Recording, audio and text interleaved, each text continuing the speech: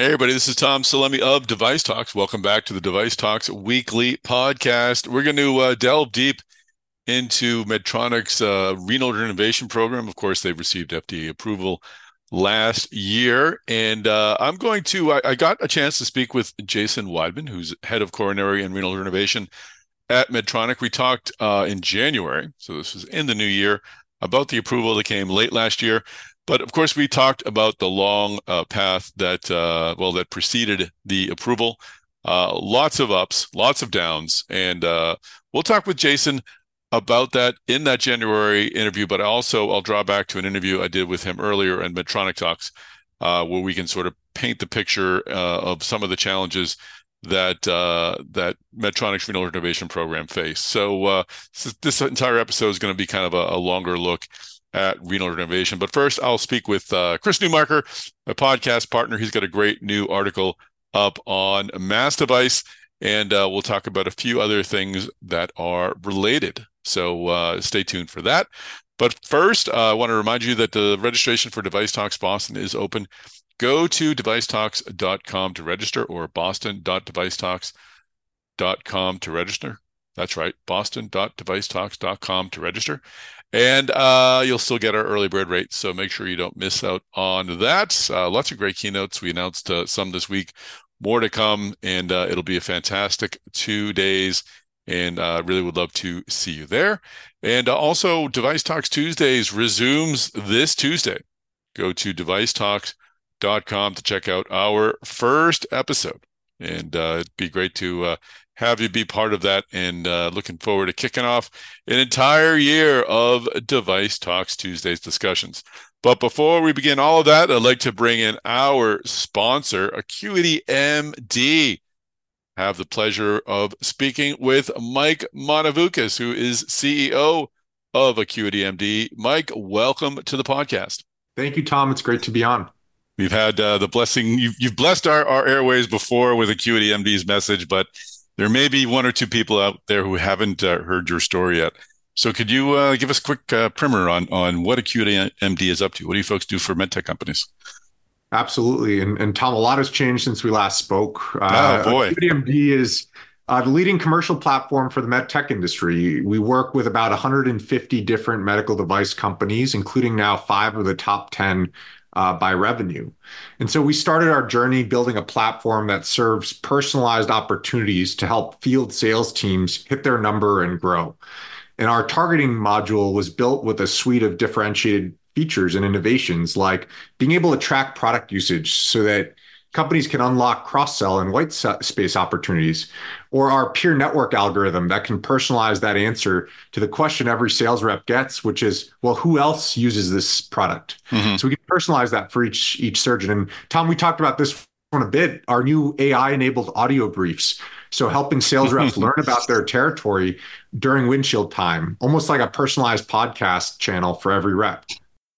What's the interface like for sales reps when they're using Acuity MD? What kind of information are they getting on their hopefully future clients?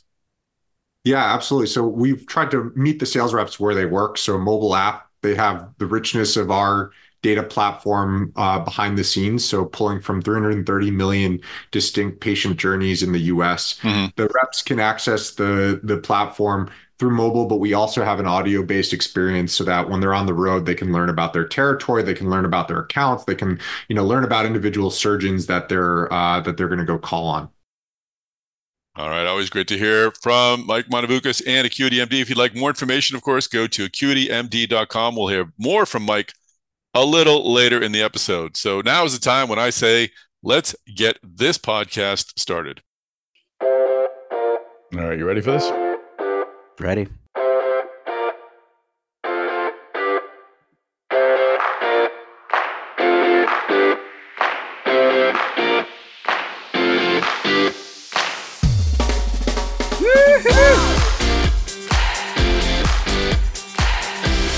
Chris Newmarker, how are you, sir? Good to be here, Tom. Good to be here.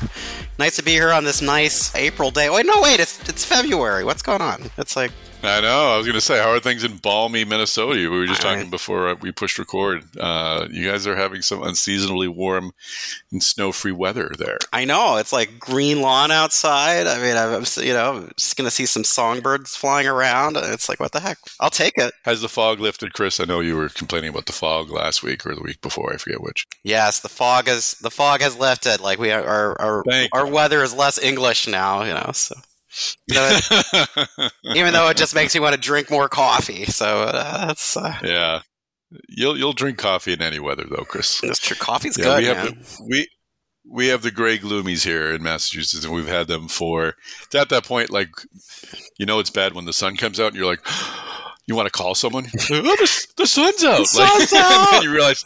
then you realize I haven't seen the sun in a very long time. So yeah, it's been just like consistently gray and gloomy for the last week and a half. Not a lot of precipitation, but just the sun comes out and you crank up George Harrison there, like, here comes the sun. That's exactly what I do. Yeah. I just spelt it out myself. Yeah. you just open your front door and go, here comes the sun. Flocks of birds fly off my suet feeder. It's like,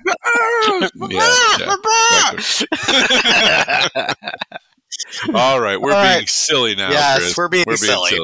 We deserve it. It's been, we put in some hard work this week, so it's good. Happy Friday, man.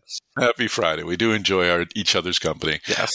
So in this episode, we'll be talking with Jason Weidman at Medtronic. That's fantastic. About the approval of the renal denervation project, and I actually have some audio all run from an interview I did with him a couple of years ago from Medtronic Talks. Just sort of to set the scene, and then I'll talk with Jason really about the process, the approval that they got from the FDA, which looked to be in question at a time. Sort of what's it like to go through that process. I'm always amazed at any medtecher who works 10 years on a project. I can't focus on a project for more than 3 days before I go bats. To work for so long on something, not knowing whether it's going to come to fruition or not, is pretty admirable. So we talk about that whole process. You watch kids grow up on a project like that. My gosh. Yeah, right. Exactly. When you're done, it's like, Dad, give me the car keys. Like, what? Like, I can give you that. Right. The kids aren't. You aren't done with that yet, Dad? It's like, no.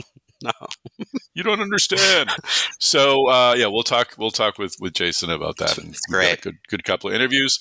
And that's it. No one in the booth with us today, but you have been busy at work on a particularly large project, which I will completely say I haven't had time to look at this morning.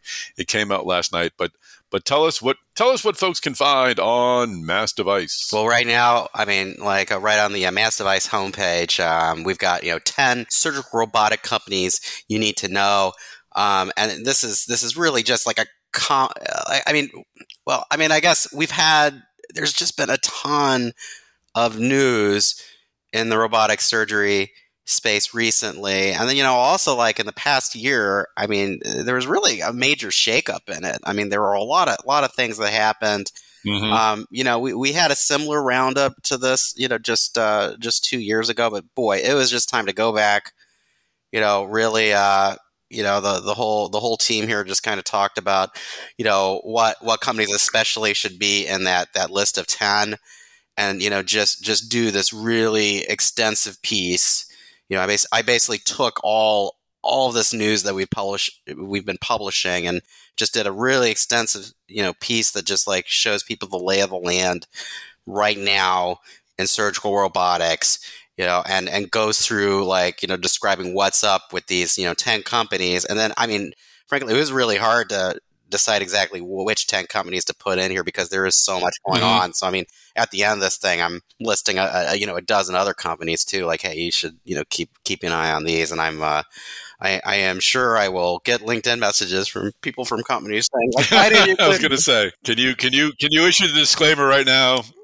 No, this is not a comprehensive list of surgical robotic companies. Yes, others do exist. But in our estimation, these are the 10 that folks really need to know. I did my best. I am sorry. Yeah. So you've got the list up front. I mean, do you want me to read through them, or should people go and find? I mean, we've obviously Intuitive's at the top. Obviously, a few newcomer strikers on there, of course. A few newcomers. Well, one of them would be Noah Medical, which has gotten a lot of traction lately. Yeah. But folks can check out the rest at Mass Device. Absolutely. And, again, I don't want to fake it. I didn't get to read this morning because I've been obsessing about something else. But just scrolling through it now, really, how many words is this, Chris? It's really over 3,000 words. So. Holy guacamole! Yeah, exactly. Yeah, pass the chips. I mean, it's wow. I mean, right. I mean, and as I said, it's. I mean, it's really just like. I mean, like going through each of these companies. I mean, like what's up? What's going on with them? We've had a lot of good insights from our Device Talks events. As well, that I could pull into these articles. I mean, there's a a great a great talk I sat in. I sat in on with Census Surgical's VP of R&D Dustin Vaughn at Device Talks West, and I took a lot from that talk and used it to kind of describe what's up with the Census Surgical, which I mean has a FDA cleared surgical robotic system here in the U.S. They're one of the few in that soft tissue space that do, and they're competing against Intuitive. And so we have some really good insights there on what they're doing.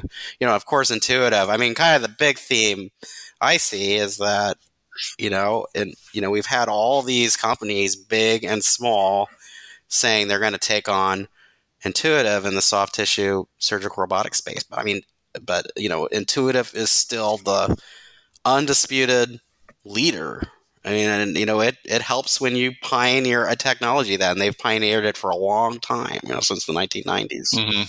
And and they aren't stopping. I mean, that was one of the big things that finally just made me say, like, we need to get this updated roundup out, because they were divulging how they've been working through an FDA clearance for a next gen Da Vinci system, the Da Vinci 5. Yeah, no, I mean, the one hope that most of these companies have is that Intuitive is obviously placed thousands of systems, but there's a lot more there's a lot of untapped market here. A lot of hospitals that haven't yet acquired a system. Absolutely. So there's certainly would be some open territory for others to move into. It is difficult for me to envision a hospital system that's accustomed, that has Intuitive for a decade, and suddenly is saying, we're just going to switch platforms. It's hard for me to kind of get my head around how that process happens. It may certainly happen. Sure. But we'll see. But you're right. There's so many hospitals, even in this country and around the world, that haven't brought on surgical robotics yet. So I mean, there's a lot of untapped space. Another thing I drew on for this roundup was I recently interviewed the CEO of CMR Surgical, a super team, Bose, who actually is going to it's going to be a keynote at Device Talks Boston, May 1st to 2nd. That's right. In Boston, do not miss it. But he had a great line with me, about that, where he said that the penetration levels for surgical robotics around the world are so low they can't remain at that, and he said it won't happen with a single entity, not possible. So that's really their bet, and they've got these smaller, more affordable, really mobile Versius robots, that they've been, they aren't in the U.S. yet, but they've been selling them overseas, and like around the world, and growing. So he had a lot of good stuff about how they've been setting themselves up to have even more growth this year, but. I mean, that's going to be interesting, I mean, if, like how much are they going to grow overseas? They've had this commercialization partnership with J&J's Ethicon, where can they take that next? And yeah, I mean, could we have, they're a British company. Are we going to have a British invasion in U.S. surgical robotics? I don't know. That's your second Beatles reference in a podcast, Chris. That's pretty good. Yeah. So I'll be interviewing Super Tim Bose, along with Chief Medical Officer and co-founder Mark Slack, and Chief Technology Officer and co-founder Luke Harris at Device Talks Boston on the morning of May 2nd. As the day goes on, we will hear from Eric Todd, who's Vice President and General Manager at Robotics and Enabling Technology at Stryker. So That's we're great. talking about Mako. That's at 10:30. And then at 1:30 in the afternoon, we have Bettina Hume, who's the co-founder and CEO of Quantum Surgical, which is on your list. And it's a company that's developed a robotic system for treating lung cancer, for assisting in that surgery. And he'll be presenting Quantum Story there as well. So we'll That's have a robust representation of, and if that's not enough, wait, there's more.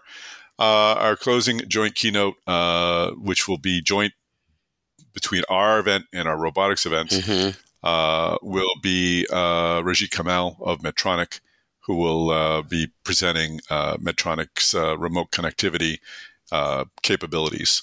He'll be on the stage doing that. So lots of surgical robotics happening on day 2. That's great. At Device Talks Boston. So if you read our 10 surgical robotics company roundup and you're hungry for more insights, get that registration. Get over to the convention center in Boston. You'll find out a lot more. Yeah, we'll be talking a lot about robotics, and our robotics meetings we'll have about 1,500 people at Device Talks Boston. I'm sure robotics is probably 3 times that, if not more. So lots of robotics discussions there. And if you can't wait until May 1st and 2nd, got some robotics podcasts rolling out. So there's more. These are more Device Talks Tuesdays. So. Okay. On Tuesday, March 19th at noon Eastern Time, we'll have Catherine Rieger, who's head of human factors and user research at Intuitive, giving a presentation. And at the same time, noon ET on March 20th, we'll have Nikolai Begg, who's senior director of robotic surgical technologies R&D at Medtronic Surgical, giving presentations on their systems. So awesome. If you they're free, just go to Device Talks. Actually, you know what? I don't think they're open for registration yet. So that's something just to keep an eye out for. We'll mention that again in a future podcast. But March 19th and March 20th, we'll have some surgical robotics presentations. Gosh, awesome. Should I have said anything? I guess it's okay, right? It's okay. It's good. Yeah. Don't anyone tell anybody, but that's... Keep an eye out on that Device Talks Tuesday site, because there's going to be some cool stuff coming up on it. Cool stuff coming up. It's like a little surgical robotics speakeasy. Like, just tell them Chris sent you. And you'll get the robots are sitting around drinking oil. Like they probably would eat, robots drink oil at speakeasies, right? Or like I think they would. Yeah. Hit me up with another pint of that oil. We'll take 2 quick minutes to continue my conversation with Mike Monavukas, CEO of AcuityMD. Mike, how does AcuityMD support strategic growth initiatives within, well, let's start with larger companies, then we'll talk about how you work with smaller companies later.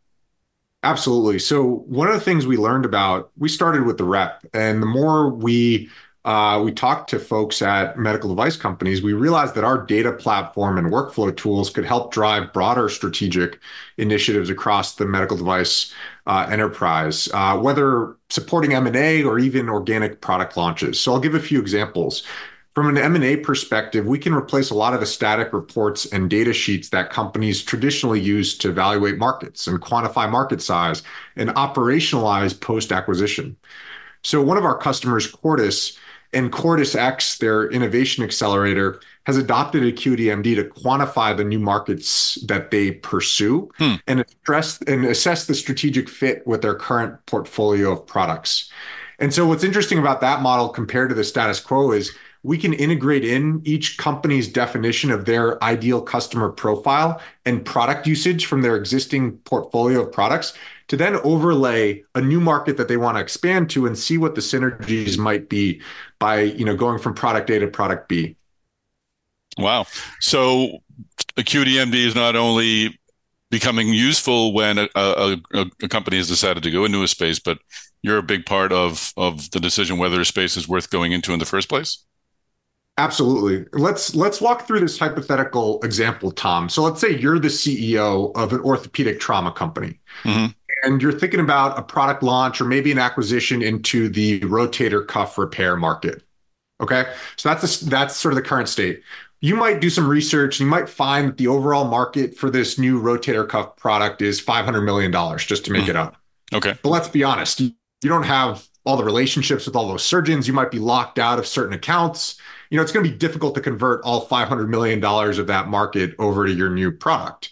And so based on what we can do with Acuity MD is not only show you how big the market is, but we can say, hey, Tom, based on the surgeons who already use your trauma portfolio and the accounts who are already purchasing trauma, your trauma bag, well, we've identified $20 million of low-hanging fruit where you can cross-sell your rotator cuff product into your existing base of users and customers. And within a few clicks, you could operationalize that strategy out to your sales reps and start tracking and reporting on the outcomes in real time to make sure that, hey, our initiative is working, or maybe it's not, and we need to consider a new segment to expand to. All right, I'll return with Mike Monavukas, CEO of Acuity MD, a little later in the podcast.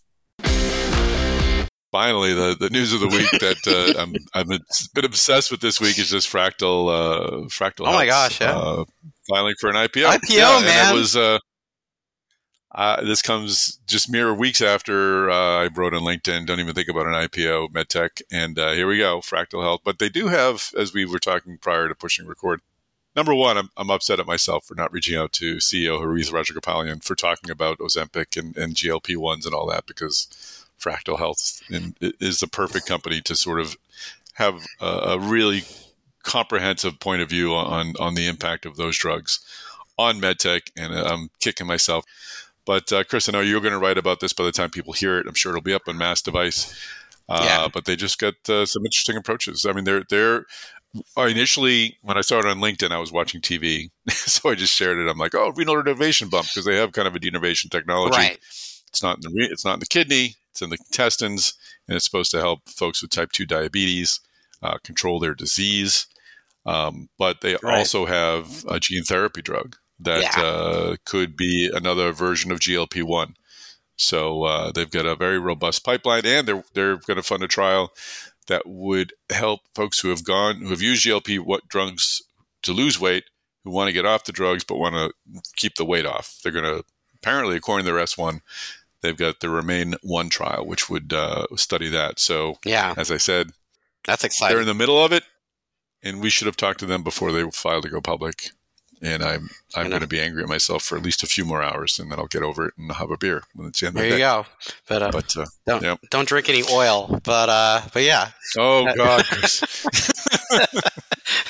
Tom, let's have a beer. Dad joke setting we can shut up. Dad joke setting.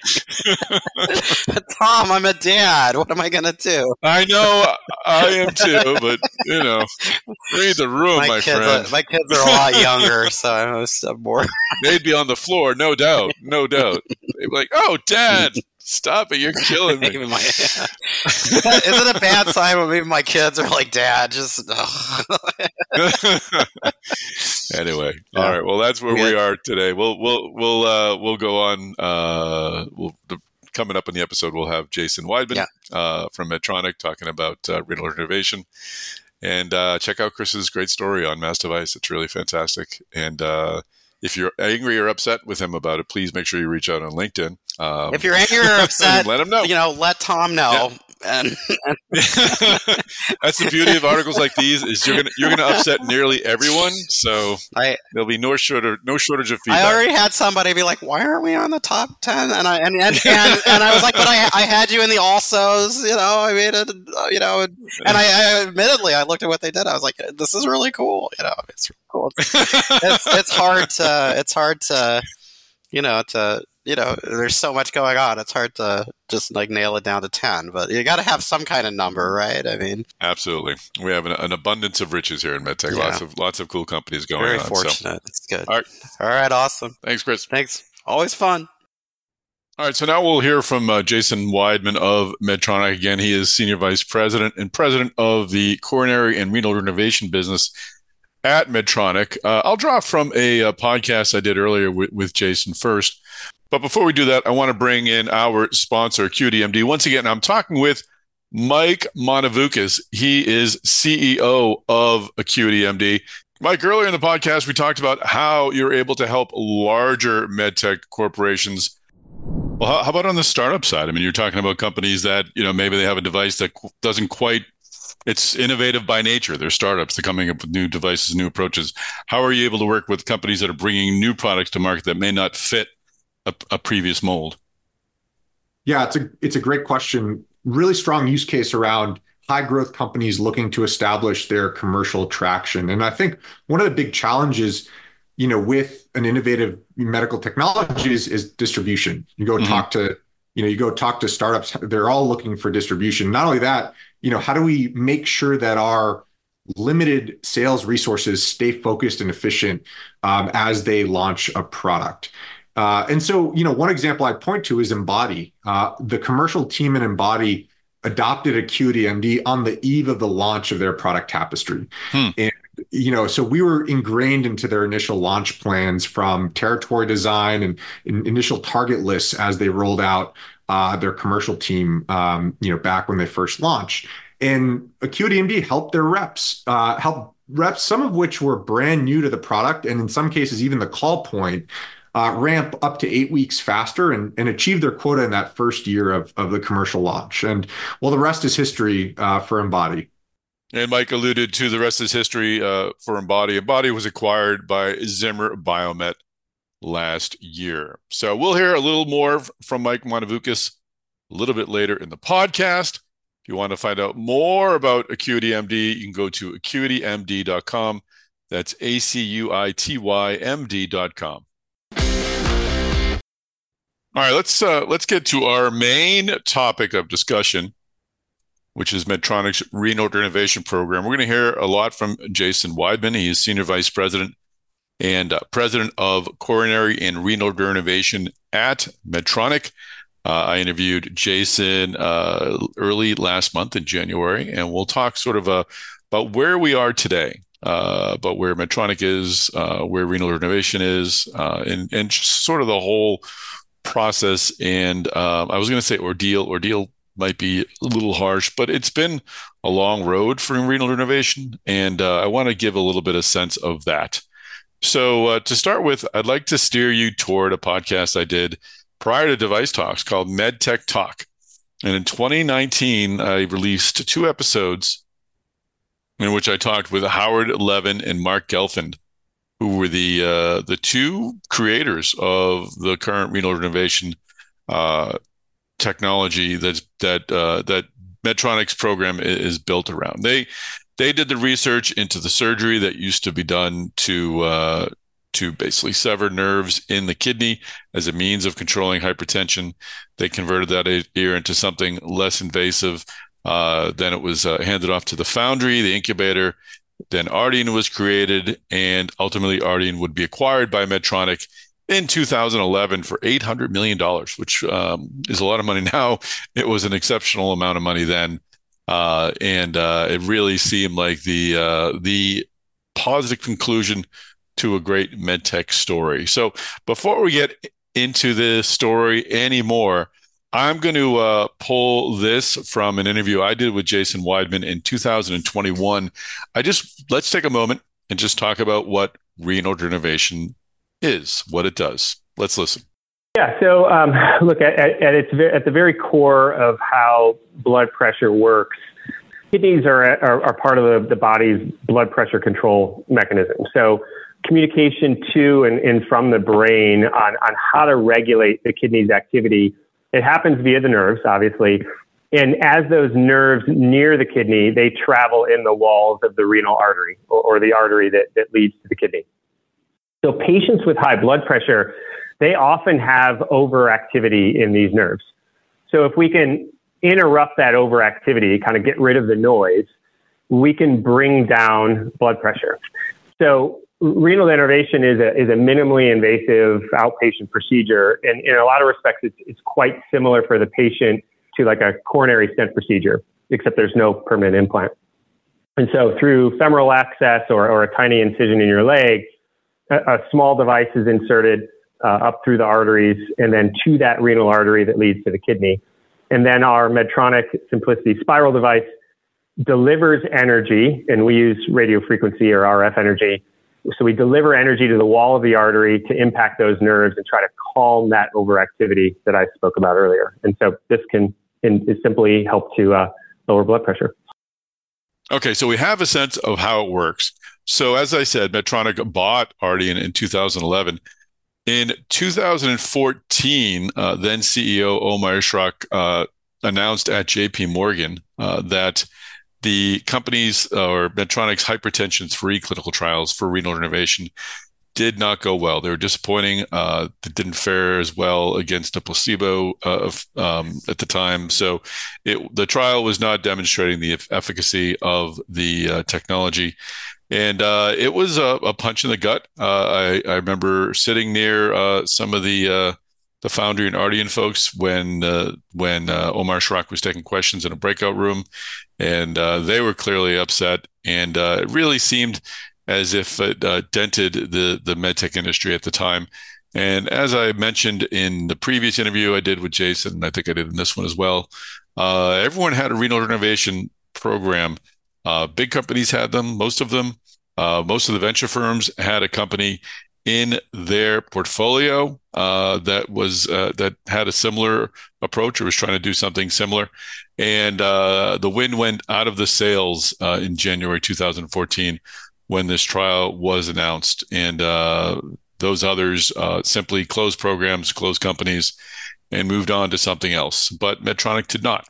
So here, I'm going to pull from the interview I did with Jason in 2021, where I just asked him what were the steps that were taken after that fateful January 2014 announcement of the disappointing hypertension-3 trials.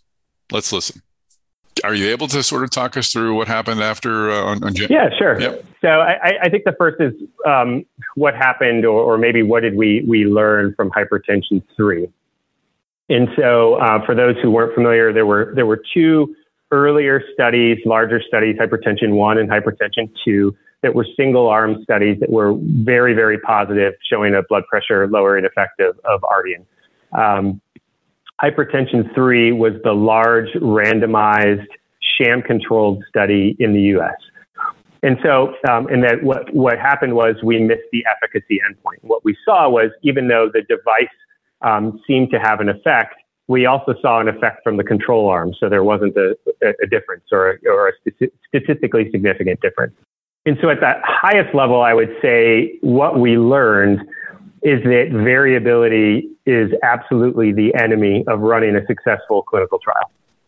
So, blood pressure trials in particular are super hard to run because there are so many outside variables that affect blood pressure, and they're hard to control. And so in short, what we found in hypertension-3 was that we had too much variability to measure a clean signal from the device. Mm-hmm. Does that make sense? That does make sense. No, and it's something I've heard from another company in the space as well. Just managing the amount of meds being taken, the lifestyle, the adherence to the other meds being taken, and trying to figure out what impact your device is having on the patient is difficult to quantify. So it certainly does match up. So was it immediately known to you that this is an issue with execution on a trial? Let's fix that problem, and then we'll find out what this technology can do. No, it wasn't certainly immediately known, and we really analyzed everything about the procedure, about the patient population, about the device, and really tried to figure out what went wrong. And I would say, if you break it down, I would say from a procedure perspective, number one, we were likely ablating in a suboptimal place, which would create an inconsistent response. Number two, our first generation device, which was called the Flex catheter, it was a single point catheter. Mm-hmm. At the way it was used, it enabled significant variability in how the physicians placed it, and thus the type of response you got. And so the post-analysis data suggested we had incomplete ablations in a huge percent of our patients. And as you mentioned, and probably most importantly, we just didn't have good control or even visibility to patient medication changes, which obviously can completely confound your results.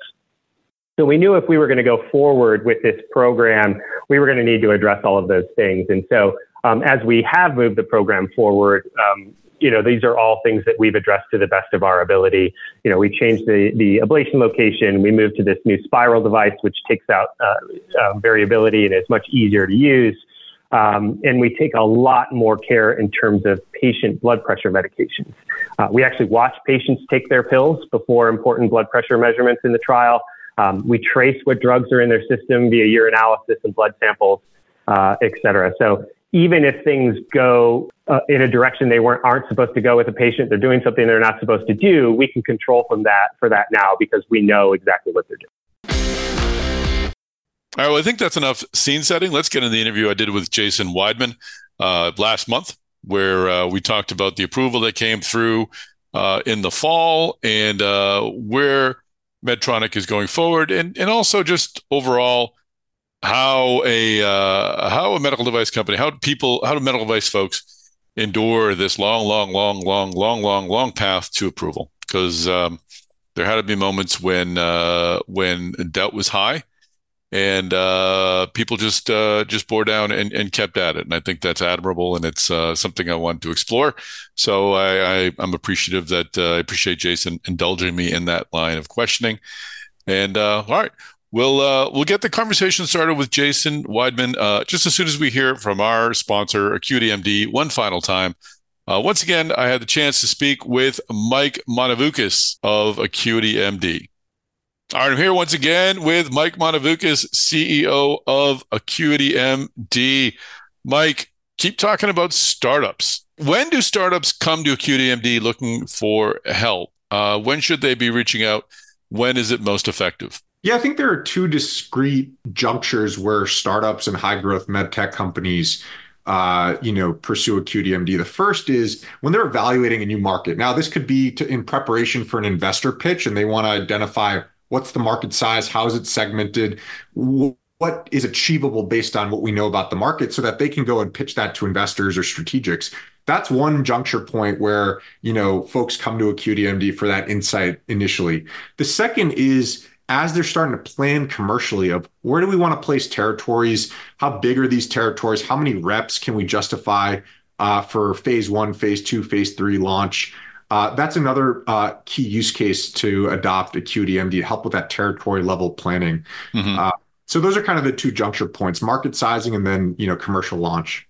Well, final question. Let's talk about AcuityMD's high growth. I think I started talking to you, I want to say 2 or 3 years ago when you were just starting the company, and you're firing on all cylinders now.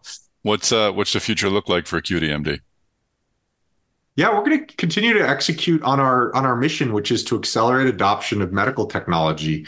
I mentioned we're at about 150 medical device companies now, including 5 of the top 10. We've got a suite of product innovations that we're excited for in as we head into 2024 that'll expand our reach beyond the med device rep into marketing, into national accounts, into sales leadership, into sales ops. So really focused on broadening our platform and some of the use cases we can support to a much wider audience at the med device at the med device company. And looking forward to our second customer conference, the Flywheel event in Minneapolis, which will be in September of 2024 as well. All right, thanks Mike Monavukas and AcuityMD for sponsoring this episode of Device Talks Weekly. Once again, if you'd like more information about AcuityMD, go to acuitymd.com. That's AcuityMD.com. Well, Jason Weidman, welcome to the podcast. Thanks, Tom. Good to see you again. Yeah, no, we connected on our Medtronic Talks podcast a couple of years ago, and I'm going to link to that podcast because there's a lot of great information in there about your background, how you came into medtech, and about the earlier days of renal denervation and the whole Ardian story in 2014, et cetera, et cetera. There's a lot there. We'll cover some high-level stuff there, but I do suggest that people go out and listen to that podcast as well. There's a lot of information there. I want to revisit your background for a moment, though, because I was listening to that podcast and reminded what drew you into medtech. And you had stated that you were interested in joining the medtech industry early on in life because of an experience with a friend of yours. Can you illuminate a bit on that? Because I kind of want to draw back to that later on as we talk about this whole long renal denervation process. Yeah, sure. So I think we talked about it last time, but I grew up in Michigan in kind of the heart of the auto industry. If you show an aptitude for math and science, people kind of shift you towards engineering. So I kind of got onto that path. And when I was in high school, I had a really close friend, unfortunately, who was terminally ill. And so I spent some time with him when he went for his treatments at the hospital, et cetera, and just really got to see that healthcare had a lot of room for improvements. And so at that point, I really thought that if I'm going to go into engineering, I want to apply it to healthcare. And really had my heart set on the medical device industry from a very early stage. So I think I'm one of those odd people that's actually working in the field that they kind of envisioned when they were 16 years old. And I think that was a great story a tragic story, but a great story in sort of illustrating that the spirit that goes into being part of the medical device industry. And I'm drawing that because the story of renal innovation about your getting the approval just last year, one of the latest chapters, I was going to say final chapters, of a story that goes on for almost 20 years. And Medtronic has been part of it for over 10 years. Just as a medtech person, working on projects for that long, where there's sort of a binary response at the end, yes or no approval from the FDA, how do you keep focused and keep moving forward for such a long period of time? Because it seems like if you get a no vote, that those are years of your life, a decade of your life that you could look at it being lost or not misspent, but just didn't really produce what you wanted it to. How do you keep drawing sort of the inspiration to keep working in a sector where progress comes so slowly and success isn't guaranteed? Yeah, thanks for the question. And I've had a lot of time to reflect on kind of this journey, a lot more time in the last couple of months since the approval. And one of the things I've thought about is exactly what you just said from the initial stages of when I got involved in renal denervation at Medtronic. And, I kind of went into other parts of Medtronic and back at different points. So it wasn't a constant line, but it's been almost half my career. And so it has been that really long journey. But to get to your question of how do you stay focused, I think it comes back to a couple of things. One is, if you're in this field to make a difference, you start with that clinical need and that unmet need. And really, in the case of renal denervation, there is no bigger unmet need out there than hypertension. 1 billion people worldwide, the largest contributor to death. Less than 20% of people are at target blood pressure. So there's this huge need. And then when you combine that with core scientific fundamentals that are really sound, we just really believed in it. And so it's easier to kind of be on that path when you've got that need and you've got the strong science behind it. And I think the third thing that I would mention that makes it easier is really to have a great team. And I think what you would be shocked to see with a lot of the people that helped get this over the finish line at Medtronic, a lot of them have been working on this for 10 years. And, that's not something typical that you see in today's day and age in any industry, to see a team stick together that long. And I would say this is the best team I've ever worked with, and they're phenomenal, and they really inspire me every day. What are the qualities of a good team? I mean, I think obviously capabilities is part of it, but what really makes a group really sing together and really be able to cling together during these long processes? First thing I would say is trust. Transparency. It all comes down to trust, actually, I would say. And, there's a lot to be done, a lot of blips along the way. It's never a straight line, but if you trust your teammates and you can be transparent and tell them how you're really feeling, it's just that much easier to get through things. Well, when we last spoke, I think it was 2022 or so. We were still a year or so away from, you were hoping to get the word from the FDA for renal denervation, and we'll delve into that in a moment. But let's back up and talk a bit about renal denervation, its origins a bit, but what it really offers for folks in hypertension and how it's a different way to help folks keep their pressure under control. Great. So I already talked about kind of the unmet need a little bit. Yeah. There's this huge problem. But I guess other things to really emphasize, just starting at that point too, though, is a small reduction in blood pressure really provides a great benefit to patients. So if you think about when you go into the doctor and you get your blood pressure measured, that top number is your systolic blood pressure. So just reducing that number by 2 to 5 millimeters of mercury, so it just goes down 2 to 5 points, will reduce your chances of having a negative cardiovascular event by about 10%. So there's a really substantial benefit to lowering blood pressure. So that need is really there. We also know that things like drugs and lifestyle changes can make a difference, but people just don't take their medications enough. And so there are other solutions really needed, and patients desperately want new solutions. So that's kind of the beginning, like we talked about earlier, of here's our North Star. How do we come up with an alternative for patients with high blood pressure where conventional means aren't working? Then let's talk about how it works. So the kidneys really are the central part here. So they help moderate blood pressure. They're your body's blood pressure control mechanism. And so then communication to and from the brain on how to regulate the kidney's activity happens via nerves, which I guess is obvious. And those nerves that are near the kidney or travel to the kidney, they travel along the walls of that kidney artery or the renal artery. So patients with high blood pressure often have overactivity of these nervous signals that are traveling between the brain and the kidney. So if we can interrupt this overactivity, we can bring down blood pressure. And to talk about the really long journey, if you go way back, in fact, as early as the 1930s, surgeons were trying to do surgical renal sympathectomies to do this, to actually interrupt this signal between the brain and the kidney. And it certainly worked to lower blood pressure, but it was obviously really, really invasive to go in and surgically do that cutting.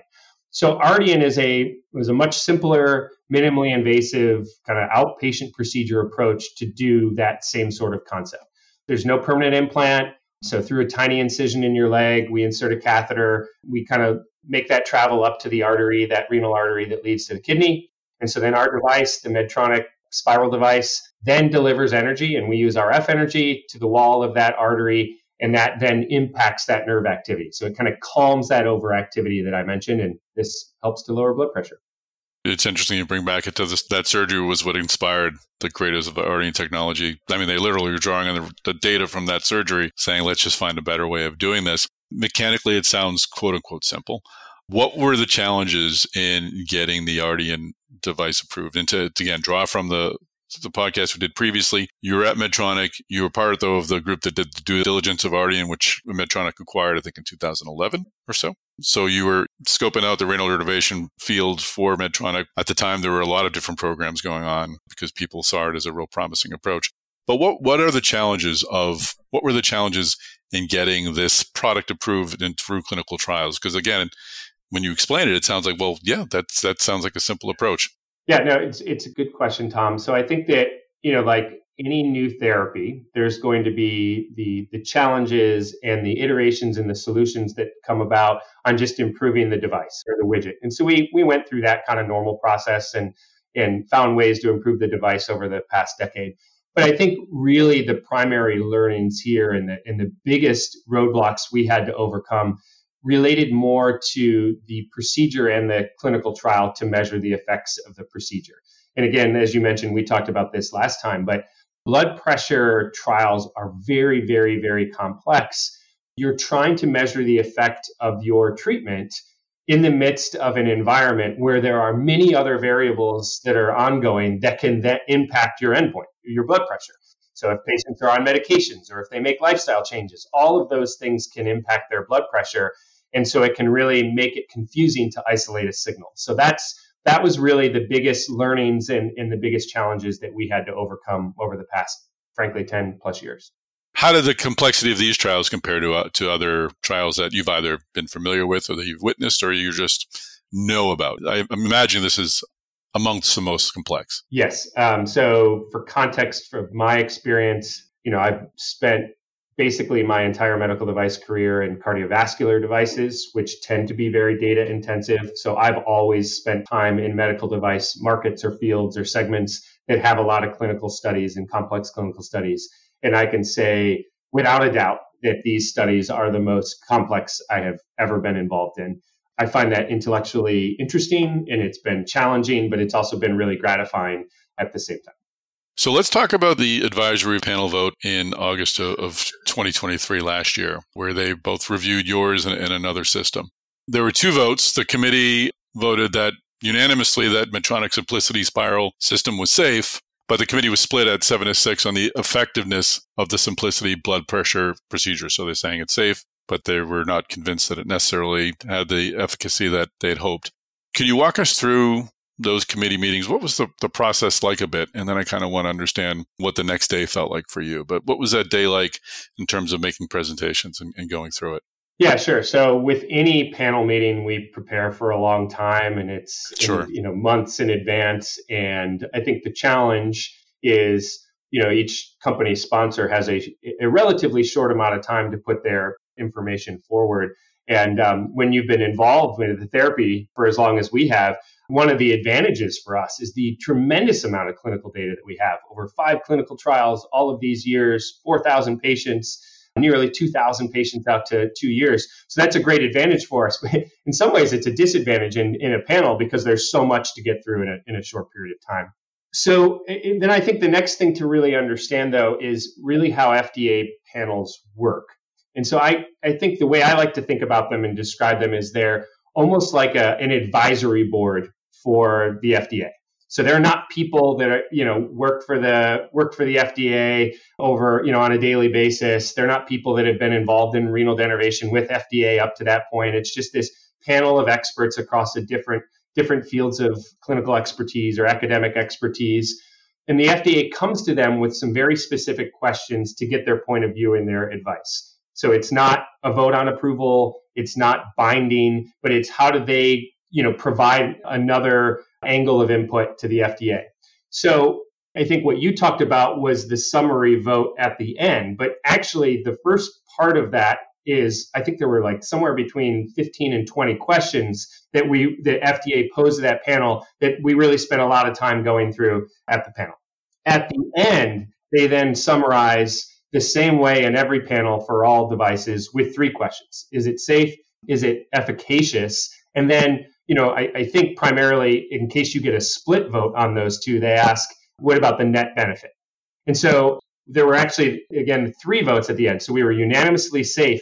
We did get a positive vote on efficacy too. And so I thought, this is done. We're in the bag, because that net benefit question is only for really when you get a split vote. And then somehow we got a tie vote on the net benefit, which was a little confusing.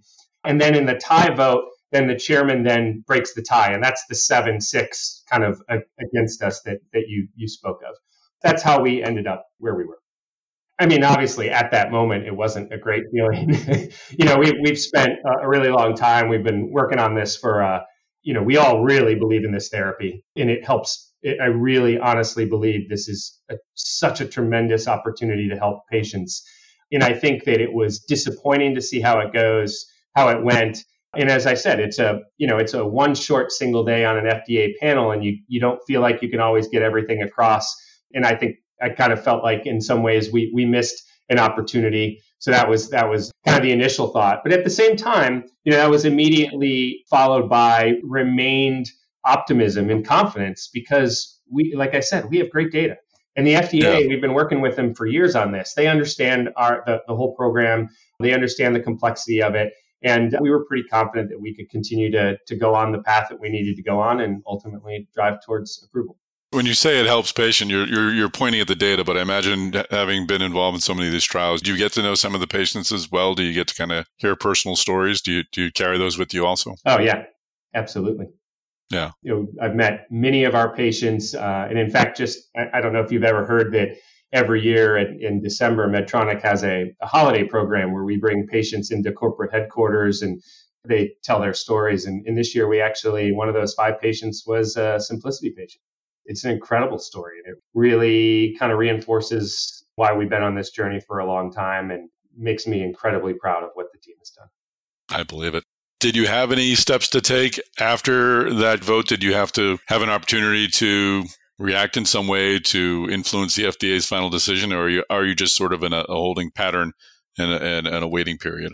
Well, I think the way these approval processes work, it's not simply that you kind of like submit a giant package of thousands and thousands of documents and then you wait, 6 to 12 months and then there's a binary answer. It's a continual back and forth between the agency and the sponsor, throughout that whole journey. And so I would say it was a continuation of that journey. There was more information that FDA wanted to see from us and additional questions that they had as a result of the input that they got during the panel. And we provided that information and we continued to go back and forth. And like I said, we ultimately got to the approval we always expected to get to. It wasn't necessarily any different over those last few months after the panel than what I ever expected it. I think outside, though, and myself included, I wasn't anticipating necessarily a positive result. And even the final positive word, I think it came out late Friday night, which was unusual timing. And it kind of added to the one final stroke of drama for this story. It was a great ending, but it was a surprise. So did you, well, folks on the outside who were not part of the story maybe had their doubts, were you folks feeling confident? Yeah, we were feeling pretty good. I think that people forget that there are a lot of really successful treatments out there that didn't have a straight path on the way to get to their approval. And, if we look at other cardiovascular devices, I can look at something like Boston Scientific's Weidman device, which, everyone will point to as an extremely successful product line for Boston, and it's been great for patients. And if you look at their journey, it was not unlike what we had with renal denervation. I think they went to panel several times. That's right. Had some mixed panel decisions, and everyone forgets about that a few years later. That's great. No, that's a great point. So let's talk about now where we're at. Your commercial. What apparatus did you have in place, ready to go, and how has that changed over the few months that you're actively a commercial enterprise now? Yeah. So, as soon as we got approval, we were obviously excited and ready to go. And we started commercialization immediately. We've been planning for this for a long time. Initial patients were done with the Symplicity device within a couple weeks. In terms of the apparatus that we use, our field force that we're using in the United States, for the most part, is an established channel. So it's our coronary business. We are using that established sales channel. And so these salespeople, they know most of the treating physicians. They've been trained up over the years on hypertension and the Symplicity Spiral device. And so they're definitely ready to go and excited. And then in addition to that, over the past 6 to 12 months, we've also hired an additional field therapy development team to really help the hospitals and the physicians with the appropriate creation of hypertension programs that they're going to need to build in these centers. And so again, if you look at other new to world cardiovascular therapies, like when TAVR came out or when Weidman came out, this kind of model of having an additional market development or field therapy development team to help the physicians get these new programs in place is common, and we're kind of following that blueprint. Is there anything that's required at these healthcare facilities other than the equipment they're purchasing from you in terms of rooms or beds or things like that? I imagine you're just a typical procedure. Yeah, from a procedure perspective, it's done in a cath lab, and so any cath lab that's outfitted for a coronary or peripheral procedure this procedure can be done in it. It's kind of very similar to those. We obviously require training. We have a very extensive training program that we help with, and we proctor initial cases, et cetera, but it's pretty straightforward. Does work feel different now that you're out and you're selling? I mean, the challenges remain. You have challenges in terms of commercializing, but they're different challenges. But there's a certainty and a familiarity, and I guess a matter of control because you're the ones who can do the selling. You're not waiting for an entity to give you a green light or a red light. Does life feel different in renal denervation program at Medtronic? Yeah. I mean, yes and no. First I'll say with the no that there's always something more to be done, and we've always really believed in this, and so this was the expectation that the outcome we expected to get to. So that part of it hasn't changed, but obviously a lot also has changed, because now we have the validation of the approval, and we go into this next phase that we've been planning to get to in this commercialization phase for a long time, and it certainly feels fantastic. There's a level of stress that has been removed, and I don't know if I've noticed it as much as my family has. They told me over the break, you just seem a lot more relaxed than you did. That's great. And how do the previous decade or so that you've been involved, looking back now that you've had that, again, the certainty and the doubt removed, do you look at those days differently? I don't know if I look at them differently. Like I said, I've really enjoyed the journey. I've learned a lot. Yeah. We've learned a lot. I don't look at it too, that it's taken us this long. I don't look at it as like a lost, decade of years where we could have had it on the market. We've learned a ton during that period of time. Our device is much better than that original device. We do the procedure better. We know how to do that better. We know how to choose patients better. All of that is better. And I think that our ability to make an impact with patients' lives, I think that acceleration is going to be much quicker at this point in time when we launch than it would have been if we would have even passed that original trial in hypertension 10 years ago. Great. And final question.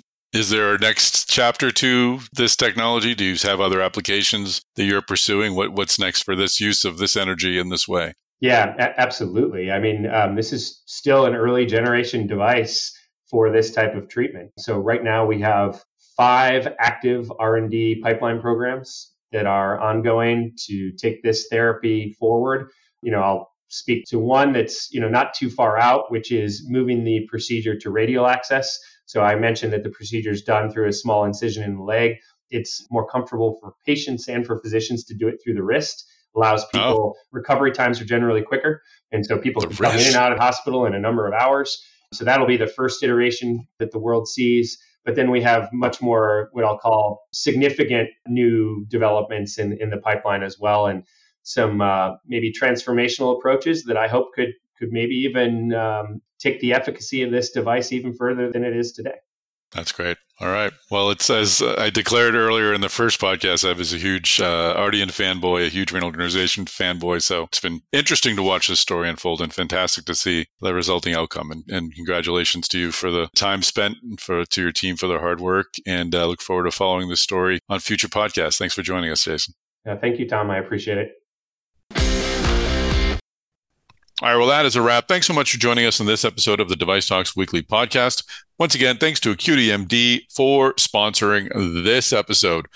Folks, you could do us a few favors. We'd really, really appreciate it. Number one, please do share this podcast on social media. When you do, please tag me. I am Tom Salemi at Device Talks. You can also connect and tag Chris Newmarker.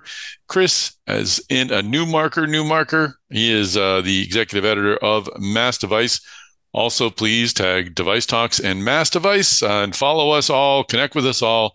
We love being part of your med tech conversations. Please do subscribe to the Device Talks podcast network so you don't miss a future episode of this podcast or our corporate-oriented podcasts, including new ones that are coming out, one called Edwards Life Sciences Talk. So we'll be rolling that one out a little later this year.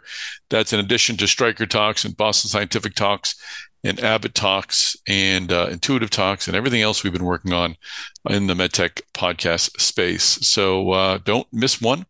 And again, subscribe to the Device Talks podcast network on any of your podcast players. You can also connect with us or follow us on YouTube. We're posting some more videos up there. Would love to have you on there tracking as well. You can find our new podcast, including Med Tech Women Talks and AI Meets Life Sci. That's all on there on YouTube. So much content coming your way. And I really do hope you are enjoying it. Also, while we're talking about connecting, make sure you connect with Kayleen Brown. She is the managing editor of Device Talks and host of MedTech Women Talks and co-host of AI Meets Life Sci. So please do all of that. Finally, go to boston.devicetalks.com.